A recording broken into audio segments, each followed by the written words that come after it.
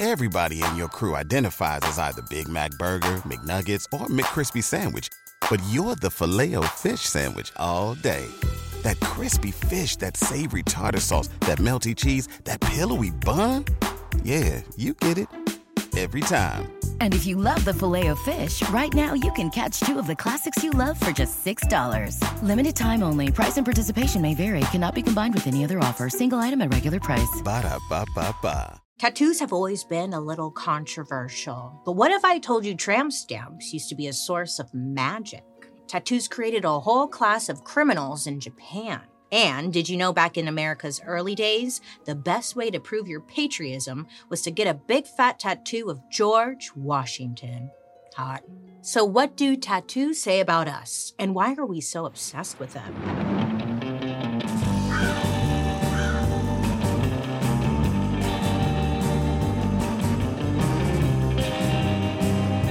Hi friends, I hope you're having a wonderful day today. My name is Bailey Sarian and I'd like to welcome you to my podcast, Dark History.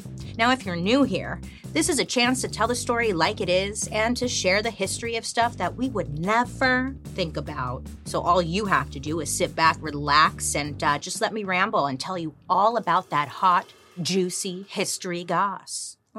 I remember the first time I ever saw a tattoo. I remember this. My kindergarten teacher, actually not the teacher, but the teacher's assistant, the teacher's first mate. I forgot what her title was, but her name was Laura. Hey, Laura.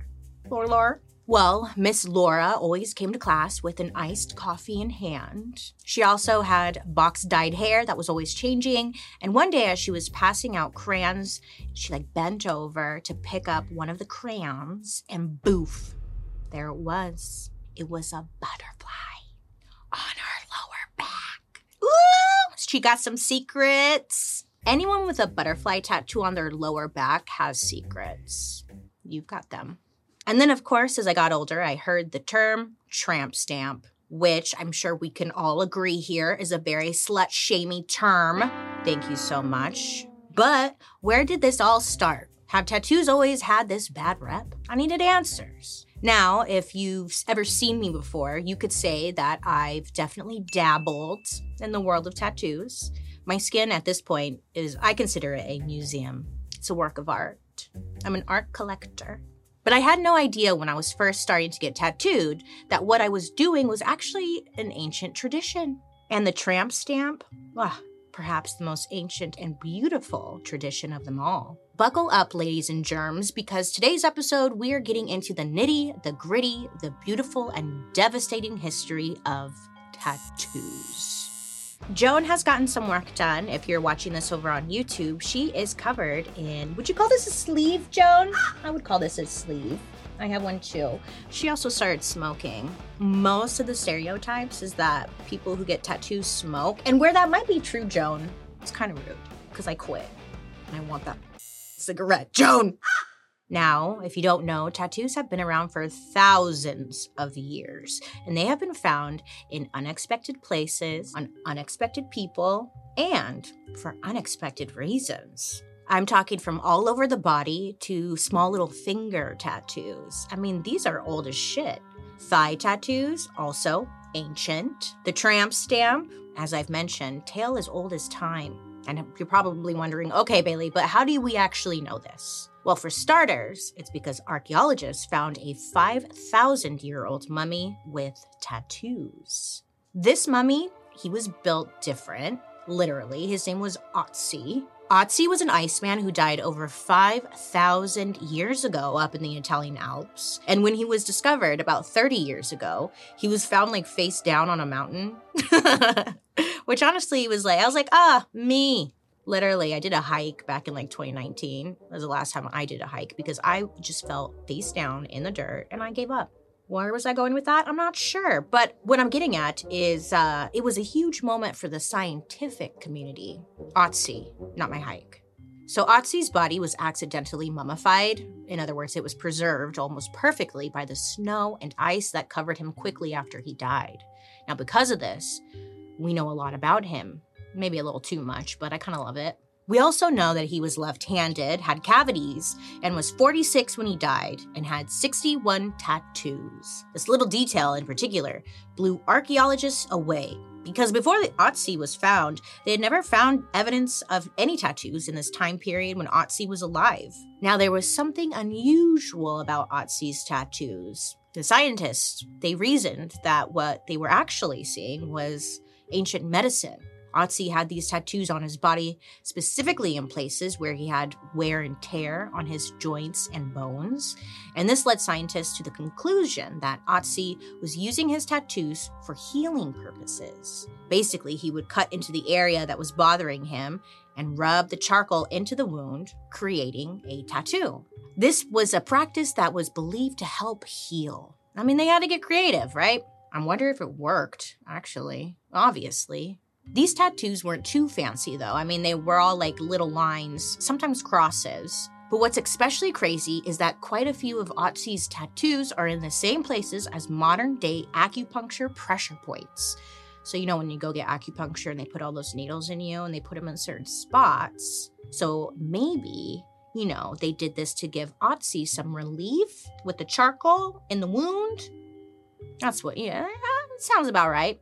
For me personally, I am just like Otzi. Look, I also use tattoos for healing. Usually after a breakup or something major in my life happens, I tend to get a new tattoo. I don't know why.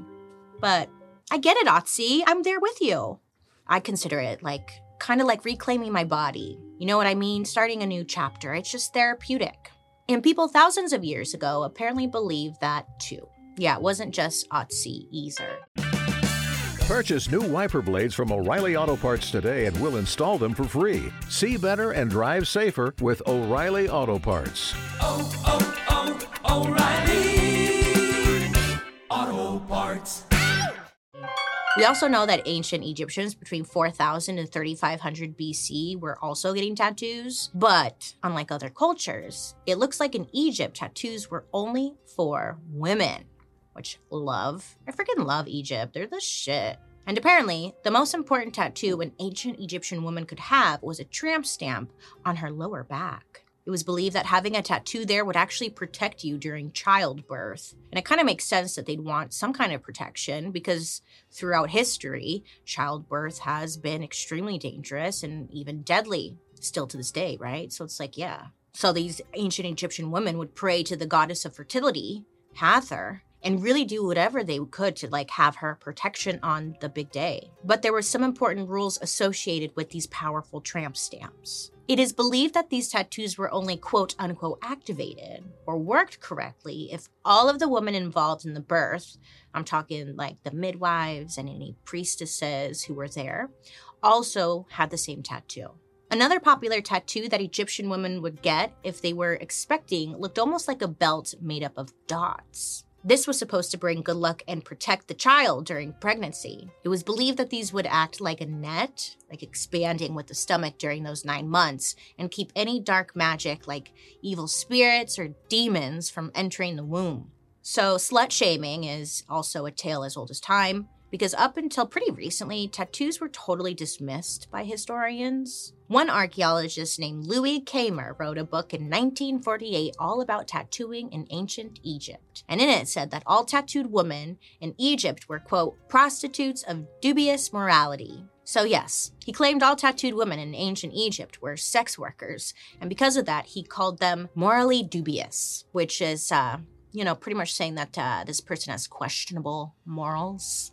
Lewis's theory was that these tattoos were given to prostitutes who had sexually transmitted infections, kind of like a warning label. You know, like, hey, this person has crabs, just FYI. So this was an interesting theory, but everyone rolled with it because it seemed like the most logical explanation until infrared imaging came along. Now, infrared imaging is an amazing tool scientists developed fairly recently that basically shows way more detail than the naked eye, like evidence of tattoos on shriveled up mummy skin and hieroglyphics on tombs. And armed with this imaging technique, scientists figured out that Louis was freaking wrong. Tattoos weren't for prostitutes with STIs at all. In fact, tons of high-ranking women in ancient times had tattoos, especially in ancient Egypt. Many of the tattooed female mummies that early archaeologists found were buried at Deir el-Bahari, which was an area specifically for royal and elite burials. Amunet, a mummified high priestess who was discovered in 1891, was given a very prestigious burial and had tattoos, which blows old Louis' theory out of the water. The funny thing is, when they first discovered Amunet's body, those dusty old archaeologists wrote her off as, quote, probably a royal concubine because of her tattoos. They honestly probably gave her that name because they couldn't believe that a woman could have so much power and whatnot. Damn it.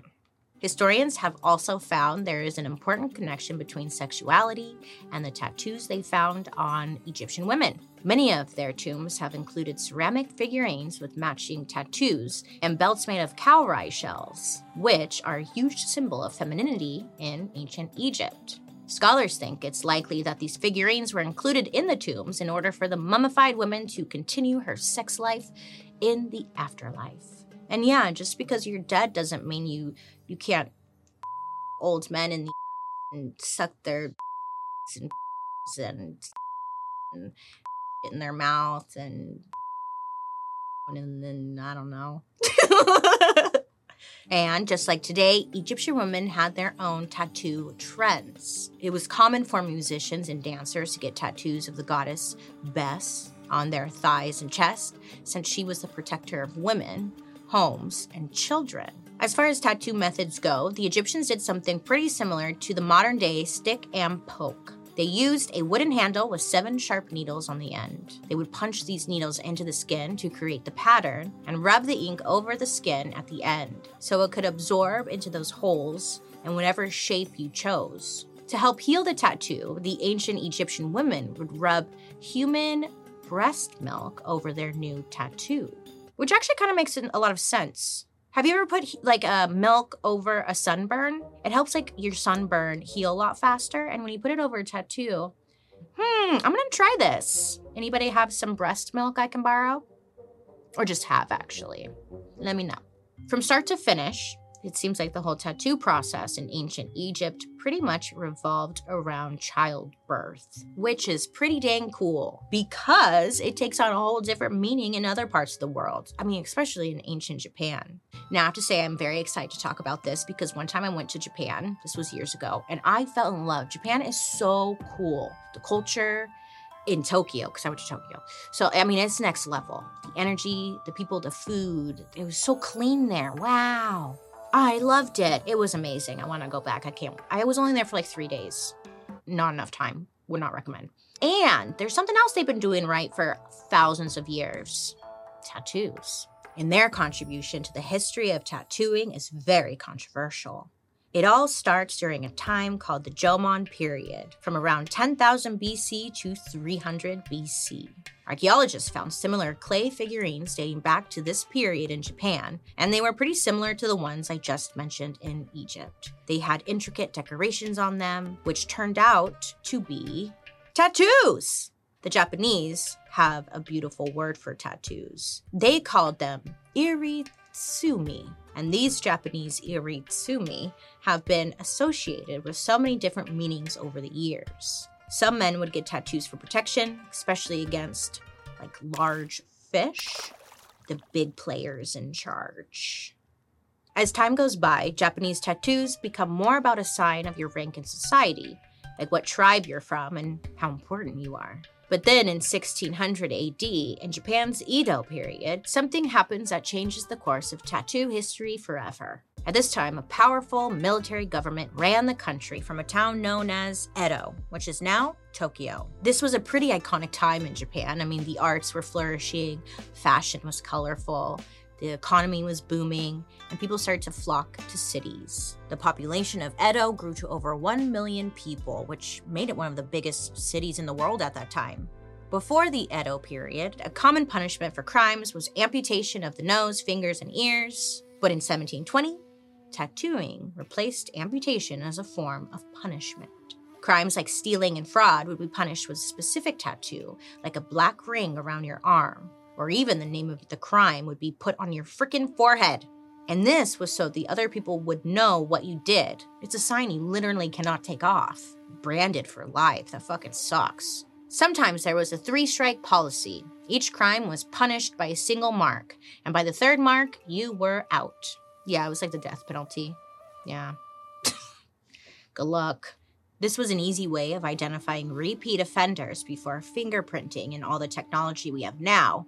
But instead, it actually created a worse problem. People who were committing crimes had this permanent tattoo on them, kind of like a scarlet letter stamped on their freaking face, right? And even if they saw the light and they regretted what they did, it didn't matter. The tattoo meant that people treated you differently for as long as you lived. Imagine you have a tattoo on your forehead that said, like, I stole a pair of earrings from Claire's in 2005. You know, like, bangs can only cover so much. Shit. Plus, that's gotta hurt. How would it look as it wrinkles? So over time, these people feel like outcasts, obviously, and are pushed out from society. They decide if they're always going to be seen as criminals, they might as well be a criminal. I mean, what other choice do you really have? The tattoos ultimately created a new class of citizens who were literally referred to as the untouchables. Like, people wouldn't touch them with a 10-foot pole. This class only got bigger because people continued to commit crimes. And over time, people started making homes and raising their families right there in these tattooed communities. So this, quote, criminal class of people decided to lean in and started getting more and more tattoos. Over time, they would get so many tattoos that their entire bodies were covered. And some did it to just hide their criminal tattoos, and others did it as a way to reclaim the power that the punishment tattoo took away. Rather than looking at their criminal tattoo as shameful, their full body art became a point of power and pride.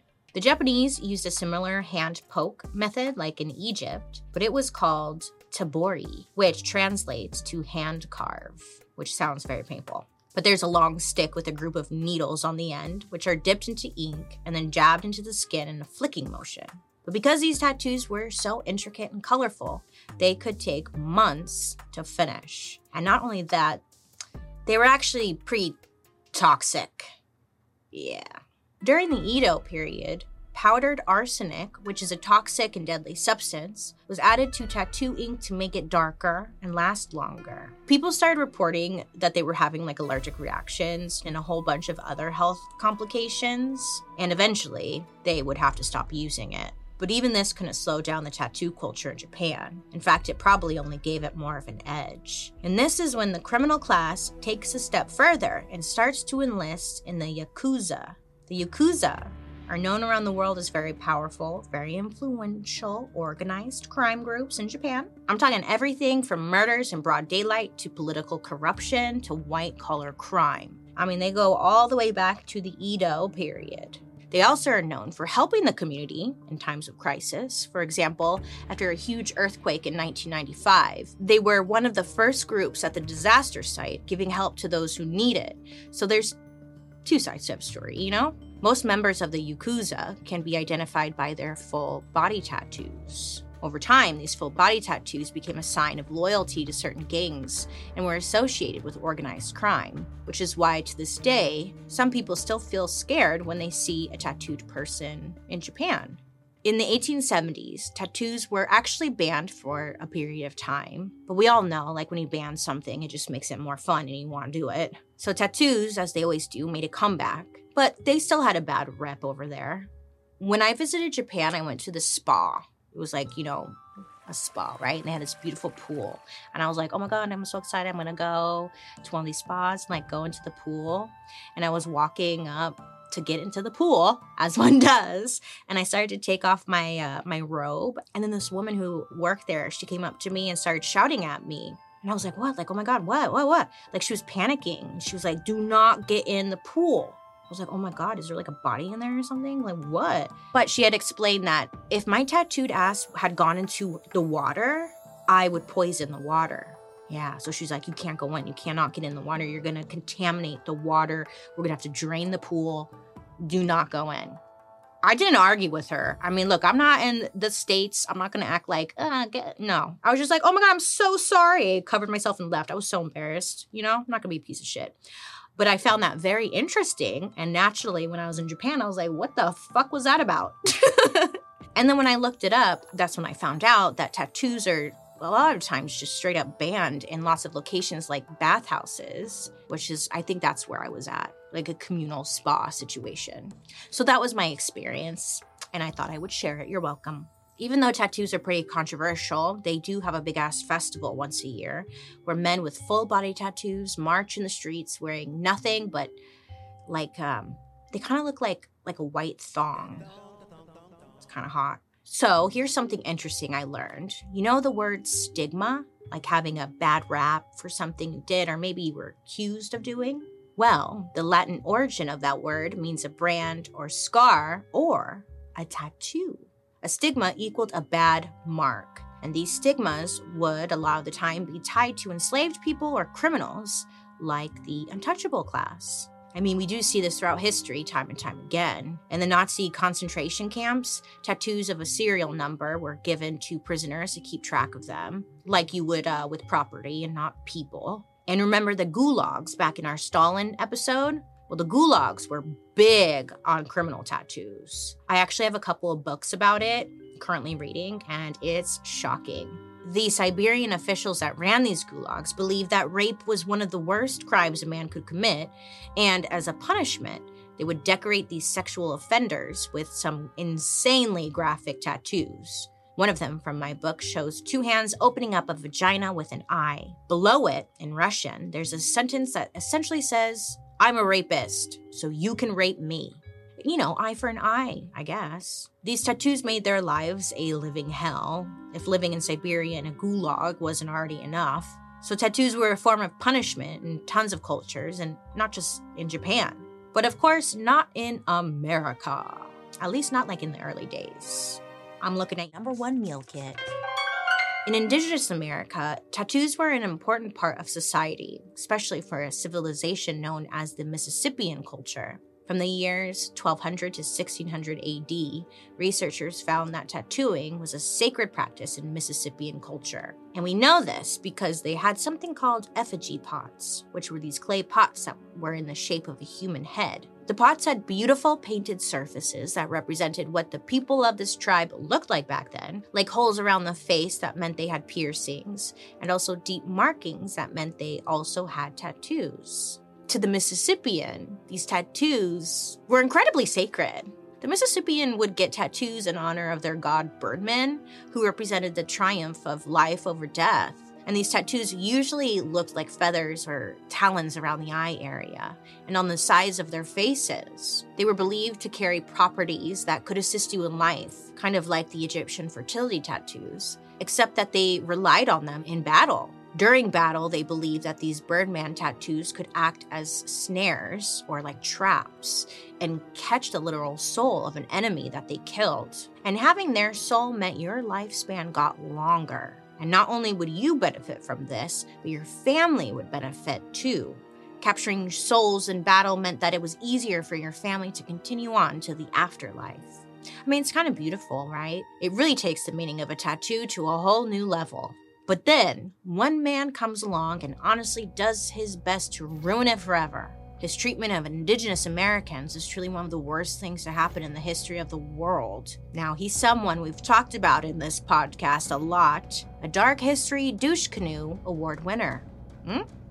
You guess who it is yet? I'm talking about Andrew Bath Salts Jackson. Oh, how I missed him. Welcome back, Mr. Jackson. Now, if you watched our Trail of Tears episode from season 1, you'll know that President Andrew Jackson signed into law something called the Indian Removal Act in 1830. The whole point of this was really to screw over and murder indigenous Americans so Jackson could take their homes and take their land. Thousands of indigenous Americans died because they understandably fought back and didn't want to leave their homes. Sometimes there was a way for indigenous Americans to keep their land, and that was by being forced to whitewash themselves, to be a little bit more like their Christian settlers. In the 1830s, the government labeled many indigenous American customs and traditions as, quote, uncivilized. Remember those Spanish conquistadors who didn't approve of tooth decoration in our oral hygiene episode? It's the same thing here. By this point, the Mississippian culture had been pretty much killed off because those European explorers brought over diseases, and the indigenous Americans had no natural immunity. It was a death sentence. Sadly, a lot of their ways of tattooing died along with them. But today, other indigenous tattoo artists are finding ways to preserve what indigenous groups like the Mississippians lost. The artists are reclaiming what was stolen and also connecting with their past. As Dion Casas, a Canadian tattoo artist who aims to preserve traditional and cultural indigenous tattoo practices, puts it, "My existence is a testament to the strength and resilience of my ancestors, whose tears, prayers, and blood paid the price for me to do the work that I do today." Having a tattoo makes you different. It makes you stand out. And a lot of people have a problem with that, especially in religious communities. I mean, we all know they're the first to remind you that your body is a temple. I just like to decorate my temple. Oh my God, it's so boring. It has white walls. Put some art on it. And this anti-tattoo vibe is something that was carried into society for a long time. I mean, it's kind of still a thing today. So Andrew Jackson was probably responsible for whitewashing America, but this started to change during the Revolutionary War. Americans who were fighting in battle would sometimes get patriotic tattoos to celebrate their country. But of course, this time it was like, okay, tattoos are okay now, because they're not tribal tattoos. They were cool American tattoos. But this was the main go-to way to show off your patriotism. Basically, instead of mounting an American flag on your Silverado, you would get a portrait of George Washington's face tattooed across your chest. Literally, though, people were doing this. Another popular tattoo was a portrait of the goddess Columbia, who represented liberty and America itself. I know, I was thinking to myself, who's the goddess Columbia? I've never heard of her, but we've actually all seen her. You know that woman who's holding the torch before the movies? Same lady. But tattoos didn't make their way into mainstream society until the Civil War. That's right. Not only did the soldiers bring the masses oral hygiene, they also brought us tattoos. It's kind of funny because before they went to war, most men swore they would never get the tattoos, but many people, soldiers especially, changed their minds about tattoos for a couple of reasons. They would get the names of their fallen comrades tattooed on them to remember them, and they'd also get a tattoo of their name just in case, if they got killed and they were unrecognizable, they would reference the tattoo. This was important because if you didn't have a way of being identified, you would end up being buried and your family would have no idea what happened to you. There's a story about a man named Harold who was injured and totally disfigured while fighting in the Battle of Hastings during the Middle Ages. When the fuck is the Middle Ages? I know. But he was just unrecognizable. When they brought him back to be identified by his partner, her name was Edith, the only way they were able to ID him was by a tattoo he got on his chest that said Edith and England. Aww, it was so sad and so sweet and so sad. So next time you're sleeping with a guy and he takes off his shirt and it says Stanford 1988. Just remember, the soldiers back then actually did that as a way to be ID'd. And that's special because I used to think that was so douchey. But then once I found this out, I was like, oh, that makes sense. I mean, obviously they're not doing it now for to be ID'd, but you never know. Anyways, the way they tattooed Civil War soldiers was described as excruciating. I guess they'd start by mixing up ink and wet gunpowder. Honestly, that's badass, right? That's America in a nutshell. And then the tattoo artist would take 6 to 8 needles and then prick the person's skin with the ink and just jab for a few hours. I mean, that's pretty basic. If you've gotten a tattoo, this shit gets swollen and inflamed for a few days. Then afterwards, they'd sanitize it with anything from water to urine, I mean, if it's good for a jellyfish sting, it has to be good for a tattoo. They'd even use rum or brandy if they had it laying around. I mean, if it works, cool. If not, you could always drink it. Pretty soon, every military base had their version of tattoo artists with needles and ink just ready to go. It was seen as a way to unify the men. And these tattoos really became the blueprint for classic tattoos you even see today. I'm talking the classic waving flags, shields, anchors, the naked ladies, maybe a musket or two. the classics. Even though Egyptian women had been tattooing themselves for hundreds of years before America existed, a woman with a tattoo was still very taboo in America. I mean, if American society wasn't letting us vote or wear pants until well into the late 1900s, they definitely weren't letting us get into the tattoo game, you know? That is, until one woman said, screw that. Now let's get back to our story. Maud was born in 1877 in the middle of Kansas. By the time she was in her 20s, she was working in the world of traveling circuses as a contortionist and trapeze artist. Now, in her early years in the circus, she didn't actually have any tattoos. While she was on tour, they made a stop at the St. Louis World Fair. She went there, and right away she had gotten asked out by a famous tattoo artist named Gus Wagner, who must have found her attractive. Maud agreed to go on a date with him, but in exchange, only if he gave her a lesson in tattooing. Gus agreed, and just a few months later, the two of them ended up getting married. And also during this time, Maud found that she was actually really good at tattooing. After their whirlwind romance, Maud eventually becomes covered in tattoos. I mean, whole thing, full sleeves, complete all of her body. And she ends up with so many that she becomes famous for them, as well as becoming a world-renowned artist herself. This made Maud the first female tattoo artist in America, which is huge. And then in 1891, a man named Samuel O'Reilly invented the first tattooing machine. Now, this made getting a tattoo so much easier than by hand, and also made tattoos a lot more popular. The machine had an ink reservoir in the electric tattoo pin, which tattooed the skin almost 25 times faster per second.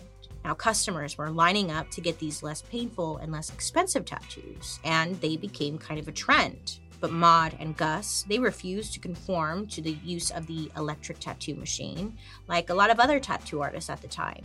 They kept things old-fashioned and used something called the hokey pokey method, which is similar to the stick and poke.